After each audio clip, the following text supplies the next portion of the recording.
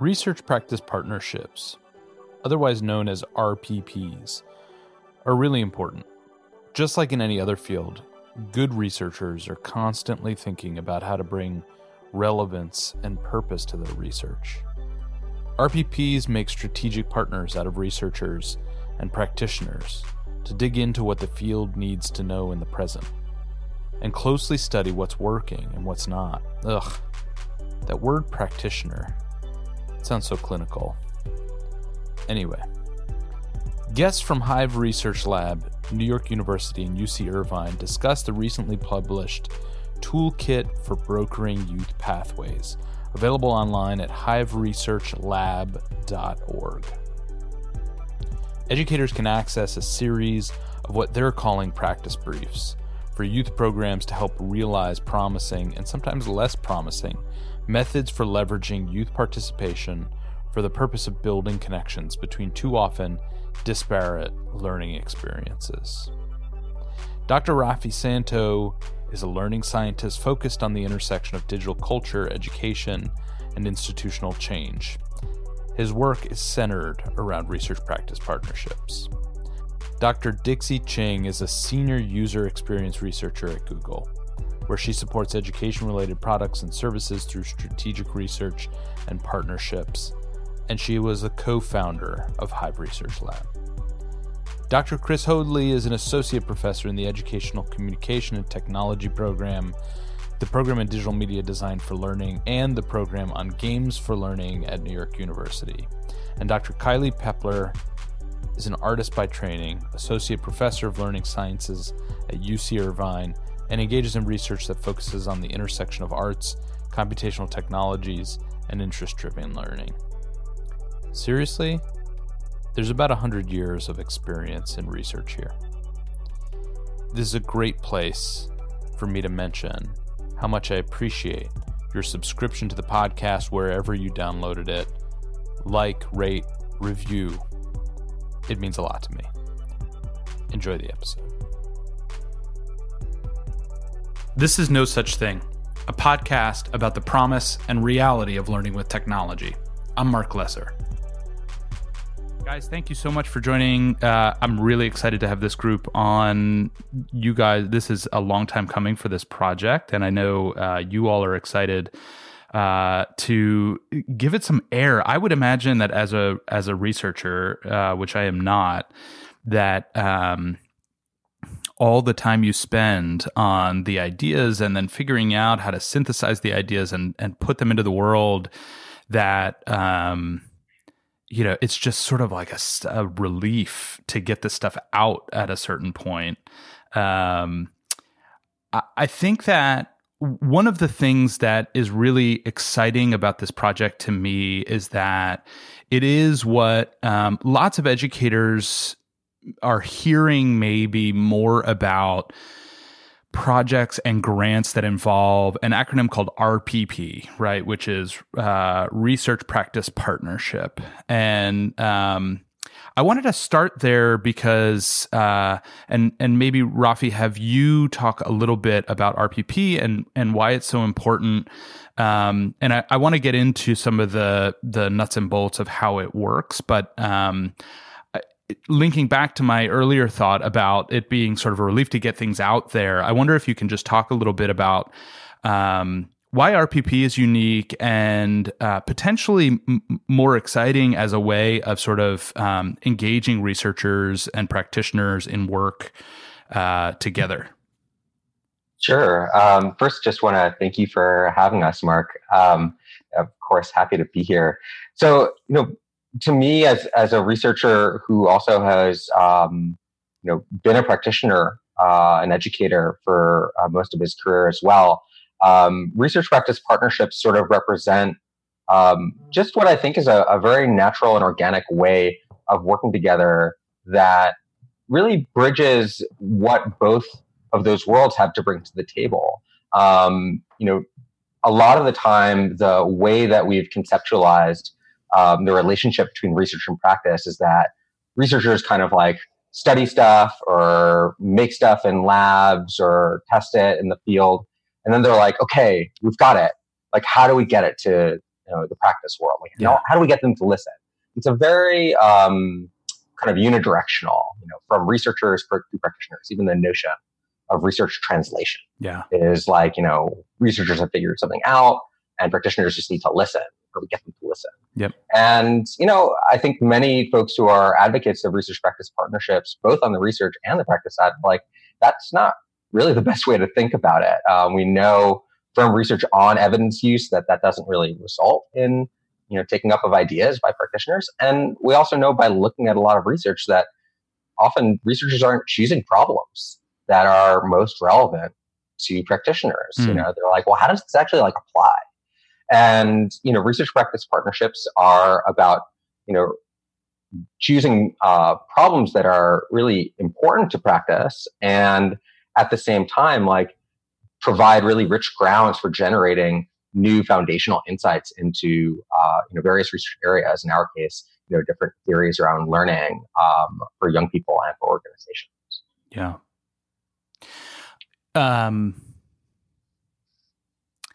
Dixie, I wondered if, tell me if this is a bridge too far, but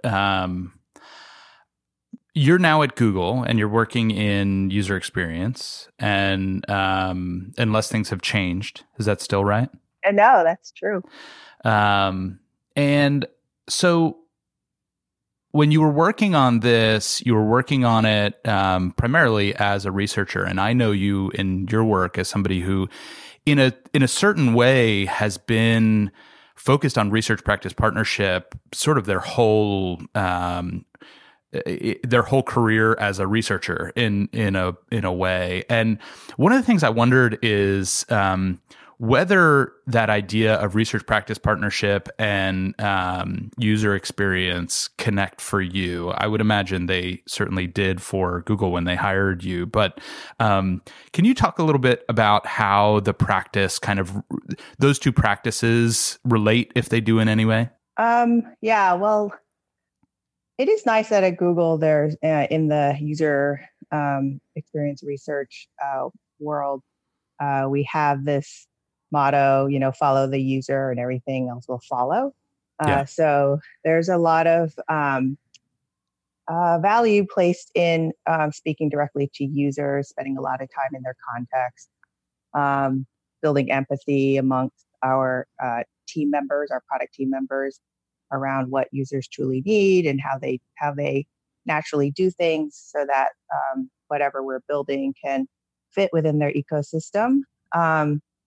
And given that, there's also different ways to really engage with that. You can interview somebody and spend a lot of time with them, but not really hear what they're saying and have that kind of respect and close listening that an RPP sort of methodology would naturally kind of dictate. So having had this experience and always just, doing my work in an RPP style, whether even before I knew that was a term, it really, it's nice that at Google, there's already the value around that. And everyone thinks, it's a great thing for me to constantly go out and constantly want to talk to people and to not want to feel like we've learned everything.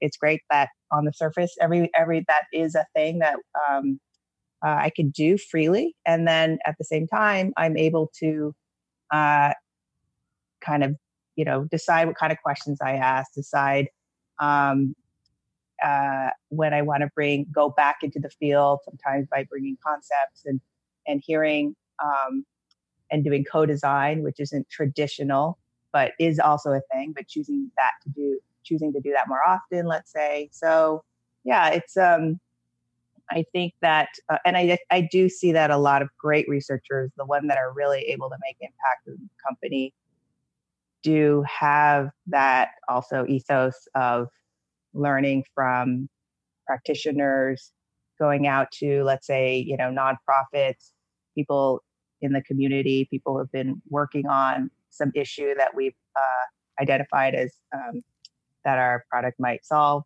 going out and asking people who've been working on that problem for years, maybe organizationally speaking, to see what they've tried and to see what they've learned. And that just makes us move faster and makes the first product that we, or the product concept that we design, just that much better. What's really exciting about that, and exciting about RPP as a practice that is not necessarily as with lots of things that come and go through education, whether it's as in practice or research, things tend to sort of a wave comes through, and a lot of times it's not necessarily a new thing, but a new way of framing an older thing that was important then and should still be important. And here, the researchers that I have the good fortune of spending most of my time with are people who care really deeply about the kinds of problems that they're interested in having their research make progress on. So it feels to a layperson, somebody who is kind of watching these two things come together, it feels so important and so just kind of like palpably the right thing that researchers and practitioners are working very side by side and listening deeply to one another. You said that phrase, I think, is a really great one. So before we go too much further into the project itself, I think it's important that we just talk about the context of the Hive and make sure that folks understand kind of the context that this work is coming out of. And what I'm going to do is anybody who is listening on, from a browser, which I know a lot of folks who listen to the show do, maybe while they're working or researching other things. If you throw in brokering.hiveresearchlab.org into your browser, that's a way to get directly to the tools that we're talking about in this episode. And this is the kind of topic where it may actually be helpful to check out some of the tools and browse what's there while we're talking about it. While people are doing that, will you tell us a little bit about the Hive and kind of where this work comes out of? I think Rafi may know better how to sort of frame it, but when I was working with Hive NYC as a doctoral student, it was a community of nonprofit organizations, libraries, museums, community-based organizations that were providing youth development organizations and providing after-school programs, in-school programs to support young people and youth development. And there was also I guess Mozilla, MacArthur, and others had come in and created sort of a structure in which these organizations were able to learn from one another, come together, and build community. And I was one of the organizations, and you were too, Mark. You were at one of the kickoff, sort of all-day meetings where we were invited to sort of imagine what something like Hive could look like. And right after that meeting, I decided to go. I left the organization I was at, the Joan Gans Cooney Center at Sesame Workshop, and I joined NYU as a doctoral student and sort of felt a little like I was kind of leaving that really interesting world behind, and I was going to embark on my academic, studies. Meanwhile, Rafi was sort of on a similar trajectory. He was working at Global Kids, and his boss was there. And as Hive was forming, Rafi kind of stayed connected to everyone, and he was doing some really good, like early kind of research and mingling with Hive members as it was starting to form. And then Rafi and I stayed in touch, and at some point, he invited me to engage in some research with him, with Hive members.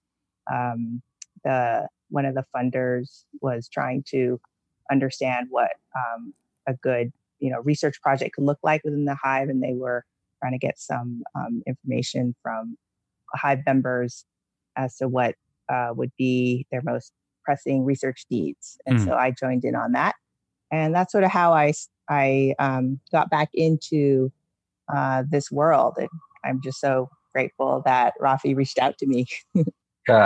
I think like that moment was also a really great thing to understand from the perspective of research practice partnerships, because part of what happened was that Chris Lawrence, who is then the director of the network at Mozilla, and some of the network funders, kind of came to us, and they didn't say, "Hey, like, we need you to research this," or like, "We want to know about that outcome." They actually said, like, "We don't really know what research could look like in this network, but we feel like it could be important, and we feel like it could be powerful. But we want you to talk to members." And so, Dixie and I spent in the summer of 2012, 3 months talking to members, having focus groups, sitting down, observing their programs, interviewing them, and really, actually, from that, that was the basis of Hive Research Lab, of this kind of long-term research practice partnership that was formed then, and now this project came out of, that really focused on a couple of really big areas about how the network learns as a collective of organizations, but then also how youth within the network learn across its institutions. So the network that learns on one hand, and a network for learning on the other, as Elise Eidman-Adal of the National Writing Project used to call it. And that really formed, that process came out of members. Those topics came out of members and formed the basis for long trajectories of research that both Dixie and I formed our dissertations out of, but then that we also did a lot of writing on in the network for a number of years. So can you recap the major areas that Hive Research Lab was looking into that resulted in the practice briefs? Sure. So we had two major research areas as part of Hive Research Lab. One was on what we called networked innovation. And this was really about understanding how are these organizations learning from one another as they explore new ways of teaching and learning with digital media around youth development. So how are they collaborating? What do partnerships look like? How do ideas travel through the network? And then the other one was on youth trajectories and pathways. And this one was on really understanding what was the youth experience in interest development across settings, not just at a single Hive organization, but following young people for a really long time. And it was really that second area that led to this larger project on brokering and youth pathways. And I think Dixie can speak to really what that story was and how we went from looking broadly at a question of youth pathways to really focusing on this practice of brokering. We wanted to really, based on what members were telling us, we learned, and we also recognized this as well, and we felt, very excited to pursue this further as well. But we learned from members that it was really important to know how their programs, all the time and energy they put into helping young people, whether that was really making a kind of lasting impact. And one of the compelling ways I heard members tell us that when we were doing this research scan before Hive Research Lab really got off the ground and was created, was they wanted to know, well, what happens after a young person leaves my program? Did they continue being interested in this thing? Were they able to somehow turn this into, did they communicate this with their teachers or people at school? And were they able to find another way to engage with it. It would be it's really important to people who work with young people to know that, it's not only about the program, but it's about helping young people find, more about who they are, making, having a better, maybe sense of how to pursue their interests and their goals. So those types of questions became the basis for a one-day meeting with Hive members. And we asked, folks to kind of expand upon that. And we talked about all sorts of things. And we also did, some quick designing of concepts around this idea of supporting youth pathways in terms of, and I think some of the problems we identified kind of ranged from like minutia of like, and it's not minutia, but it was things like nitty gritty of how do you just even collect data around who checks into programs. So there was like this attendance checker idea. There were some other ones around like, can we help these young people who are at these different programs who never go to another Hive org, let's say, and try their programs? Can we help them foster a sense of community, just like the adult members of the Hive have the sense of community through monthly meetups and calls and things like that. Yeah. So that was great. And then after the meeting was over, just looking over some of the field notes, looking over a lot of the responses to prompts that members had kind of like given us through, writing. We have lots of Etherpads. We had a lot of Etherpads back in the day. I noticed that there was another really interesting theme, which was around actively connecting young people to the next thing, and also wanting to, and also things like issues with being able to connect kids to the next thing. Yeah. Or how do kids know what the next thing is? Things like that. So we realized that was a really interesting question to dig into, and it kind of is where the rubber meets the road. If we can't solve that connection issue, we can't do all the other things around knowing, if young people are, enjoying better outcomes, let's say. So yeah, we started to gather information around that theme, and we started to circulate that insight amongst members, and it seemed to really resonate. Yeah. It definitely resonated for me. In addition to, I think one of the things that I've kind of gleaned over the years of reading research and applying research, and so being a consumer, and I guess a part of research on the practitioner side is in a weird way how important the marketing of some of these ideas is, and I find brokering to be a pretty brilliant way to market the idea that you're after. So it really resonated with me, and I think of the members of this network in New York, I realized that too, and I think a lot of that had to do with the term. Did you guys find that at all?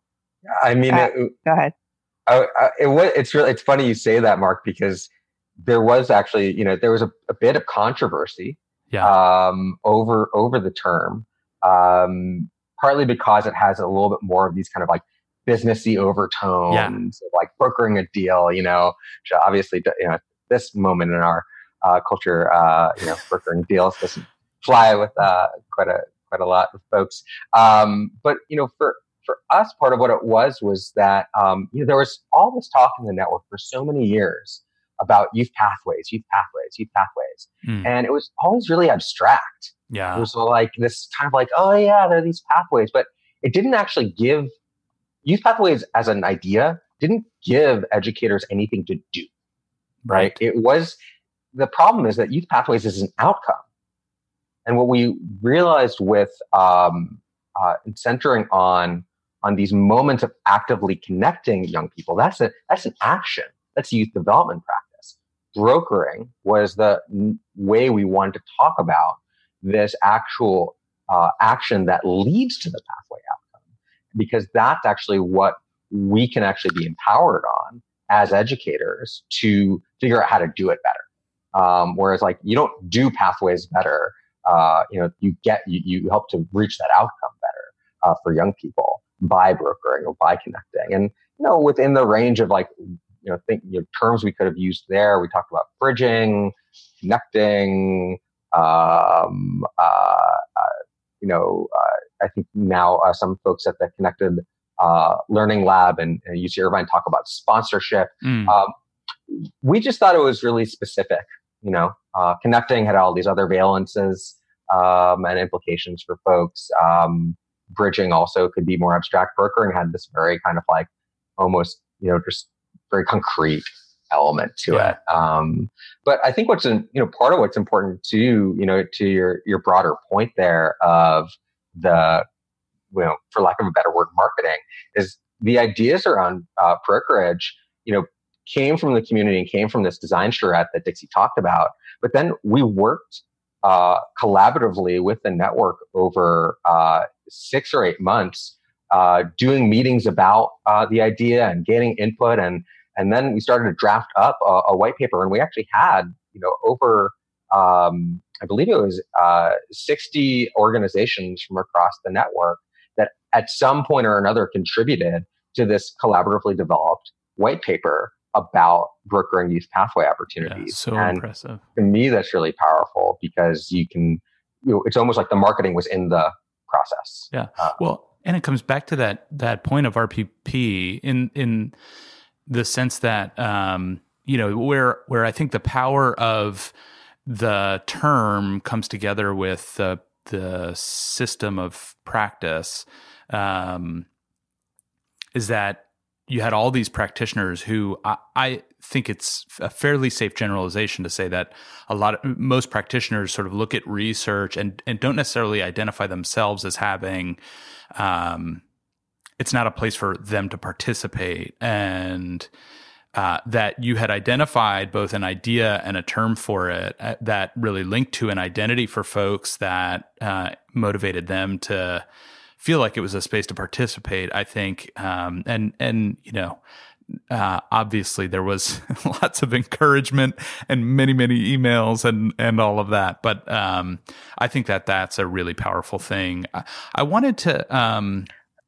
before we move on, I just wanted to mention that the term brokering also partly came from some of the literature that we were reading. So Bridget Barron and her team published a paper and talked about one of the parental learning roles that parents can play is to serve as a learning broker. Yeah. So we also wanted to connect to that idea. And that also was interesting and helpful for us so that we were able to circulate this amongst other researchers that knew this literature, but hadn't maybe done a lot of work recently, but having us come out and talk about it through the work in the Hive kind of generated some renewed interest there as well. Yeah. So yes, citing our sources for sure, these ideas, and I guess going back to the idea that these waves sort of come through research and go, and the stuff that really matters tends to stick or take new forms, and that's a really good point. That's actually also a great transition to what I was going to ask. Chris and Kylie, you both have had a role at a very high level on this project of sort of guiding, and I think in your role, part of the responsibility is seeing a project like this, and being a kind of advisor to a project like this means, you are of a You are of sufficient vintage in the space of research to be able to make some connections to the broader questions that this kind of at a very micro level is getting to. And I wonder for you two, Chris and Kylie, if you can just speak to what questions, when you heard about this project, that you were most excited about it being potentially a really interesting lever to sort of crack open? Yeah, well, our job is just to say yes, right? So when you have when you have a Rafi and a Dixie kind of come through the door with these great ideas and just clear connections to the New York City Hive community, and then as we're working at sort of this academic, you talked about the research practice partnership. How do we start to play that balance?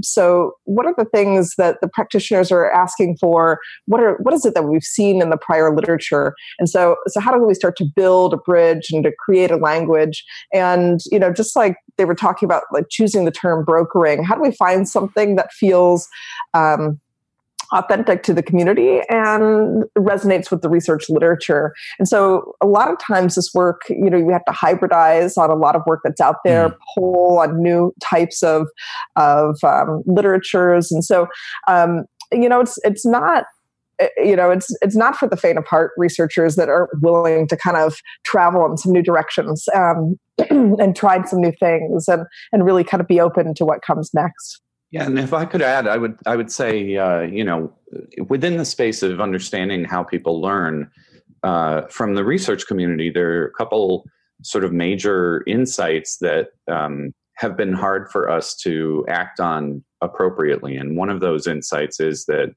learning happens all day and everywhere, and that kids learn across different spaces.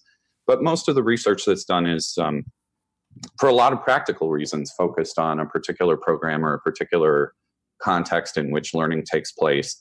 And then also, we have this challenge of trying to come up with findings that are true enough to be useful. And sometimes that means that, it doesn't generalize as much as a researcher might hope. It means trying to take those findings and put them into a context where it really makes sense. And so I think as this project got off the ground, one of the most exciting things was being able to say, we're going to sit right in the middle between a group of people who understand why the research questions are important and who want to pursue them, a group of people who understand why the challenges of doing this in practice are hard, and not just within one organization, but across organizations.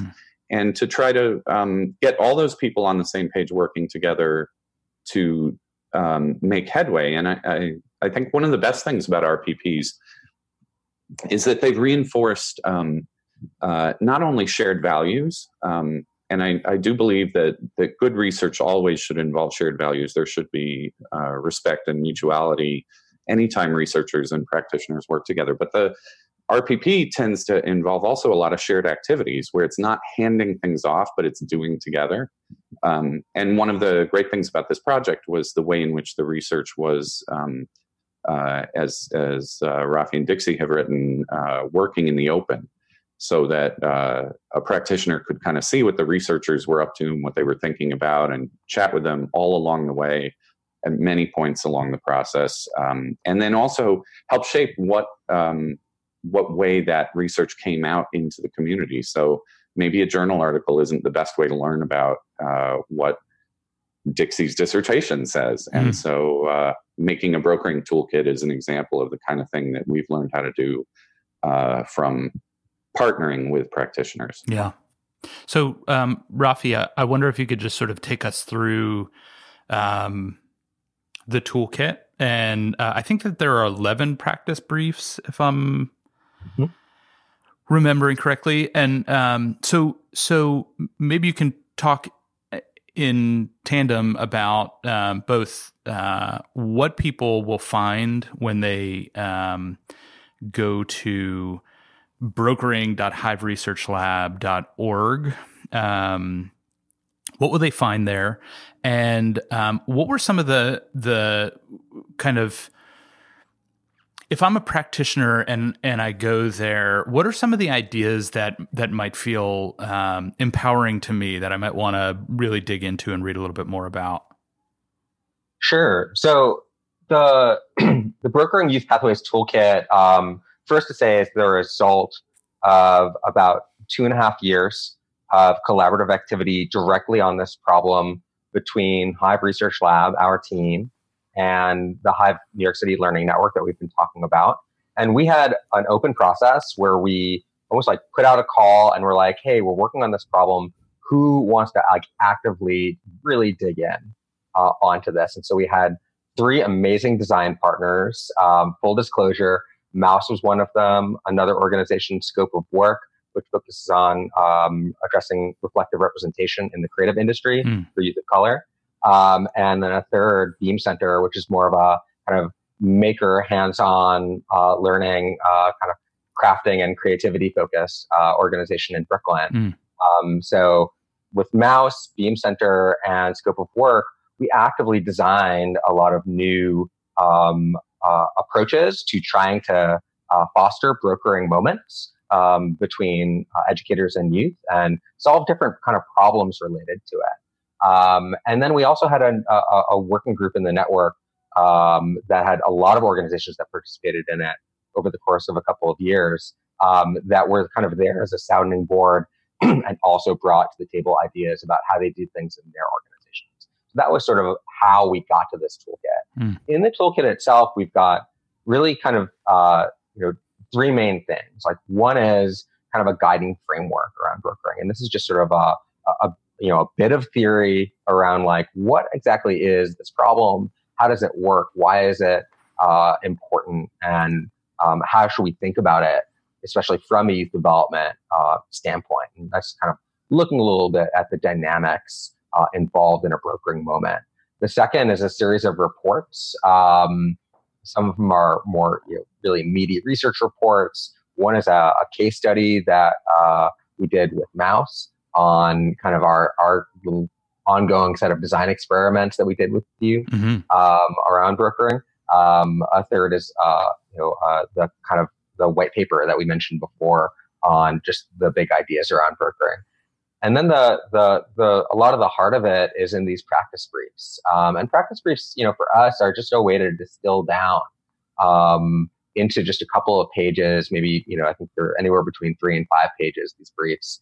One idea that's practical. So, it might be something like, all right, almost all youth development programs that are kind of creative and media focused, they have end of year capstone events where they bring youth together to share about their projects. And in New York, we've got a MotoCon that I know we've organized for many years. Pixies have been involved in, you've been involved in. And how do you use these big end of year events not just as celebrations, but also as stepping stones to new pathway opportunities? Yeah. Usually, they take place at the at the intersection between the spring and the summer. So we've got kids completing programs and, maybe they've got an opportunity over the summer, maybe they don't. So that's one brief that says how do we rethink those capstone events? We've got another brief that's based on the work we did with Scope of Work. That's about more about identifying good early workplace settings, companies that would be kind of safe and comfortable environments for young people of color in creative and technology fields. Because what we worked on with them was this issue that not all internship settings are really super productive for youth from non-dominant backgrounds and communities that have been disinvested in. And so that brief kind of sums up a bunch of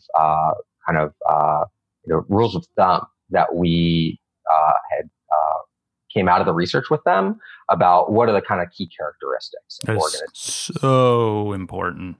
And that's the third one. That's finding fit. That one's the 10th one. It's an equity orientation to vetting early workplace settings. Yes. It's so important. I love that one. Yeah. So, we try to be as practical as possible. And I think for different organizations that have different missions, there's different kinds of things. For some organizations, they might have a lot of programs within their own organization, but they're disconnected, right? There's not actually active pathways between them. So we've got one brief that's on what we call internal pathways and how to create moments of leveling up within your own program ecology if you're an out-of-school organization.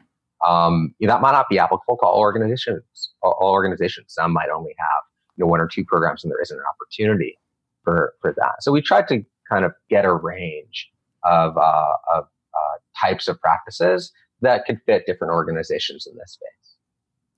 Can you talk a little bit about the format, Rafi? So practice, what will people find if they download a practice brief? Are we talking about a giant volume with lots of scary citations and language that's too complex to read on a subway ride?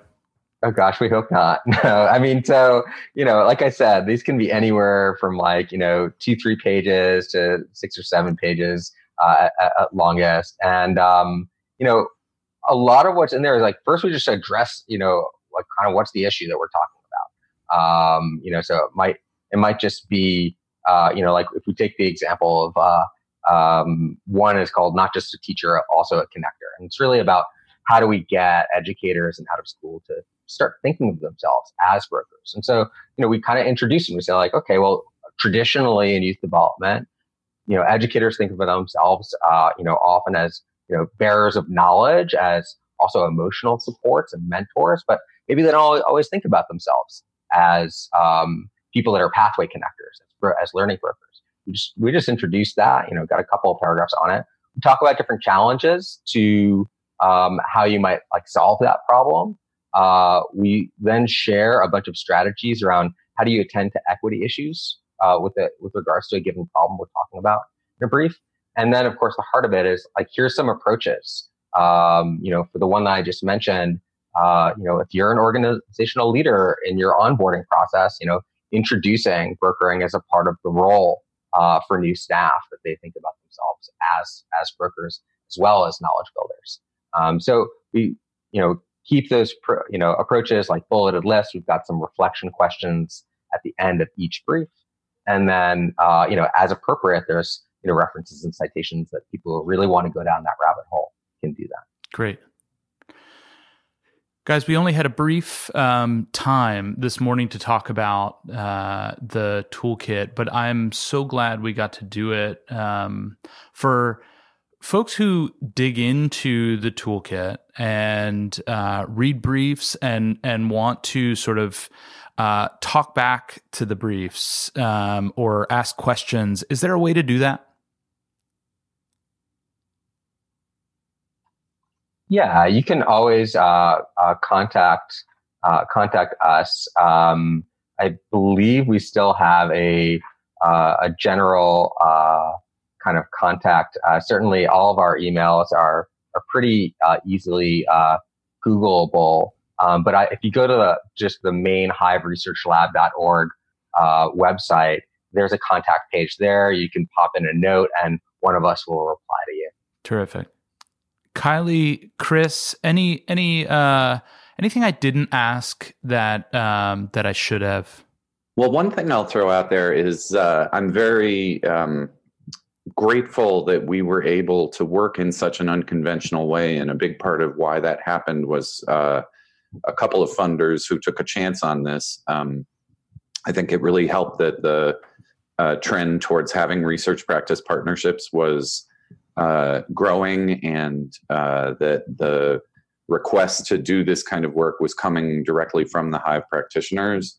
But we were supported with a lot of flexibility and financial support through the Spencer Foundation, the New York Community Trust via MacArthur, and Mozilla Foundations, and Capital One at one point threw in some support. And so, one of the things that I'll just sort of say is I think a lot of practitioners and a lot of researchers, they want to stay in their lane. And sometimes it's a little scary to step out of your lane, to partner in ways that are unfamiliar to you, but it's incredibly valuable. And we were incredibly lucky to have the support of not only all of our partners, but also our funders. More shout outs. I appreciate that. And this work doesn't get done without these institutions, these researchers, these practitioners, all in cooperation.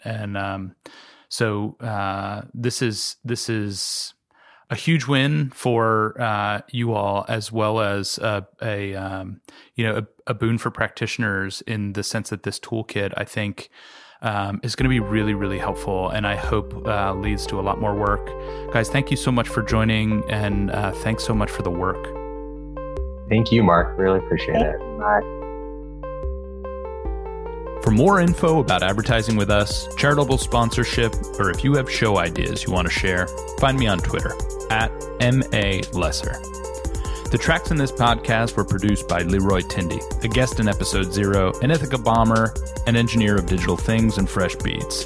Find him on SoundCloud at Air Tindy Beats. No Such Thing is produced by me, Mark Lesser, a learner like you, and our show notes can be found at nosuchthingpodcast.org. This show would not be possible without the support from the good people at Mouse, a national youth development nonprofit that believes in technology as a force for good. Find us online at mouse.org.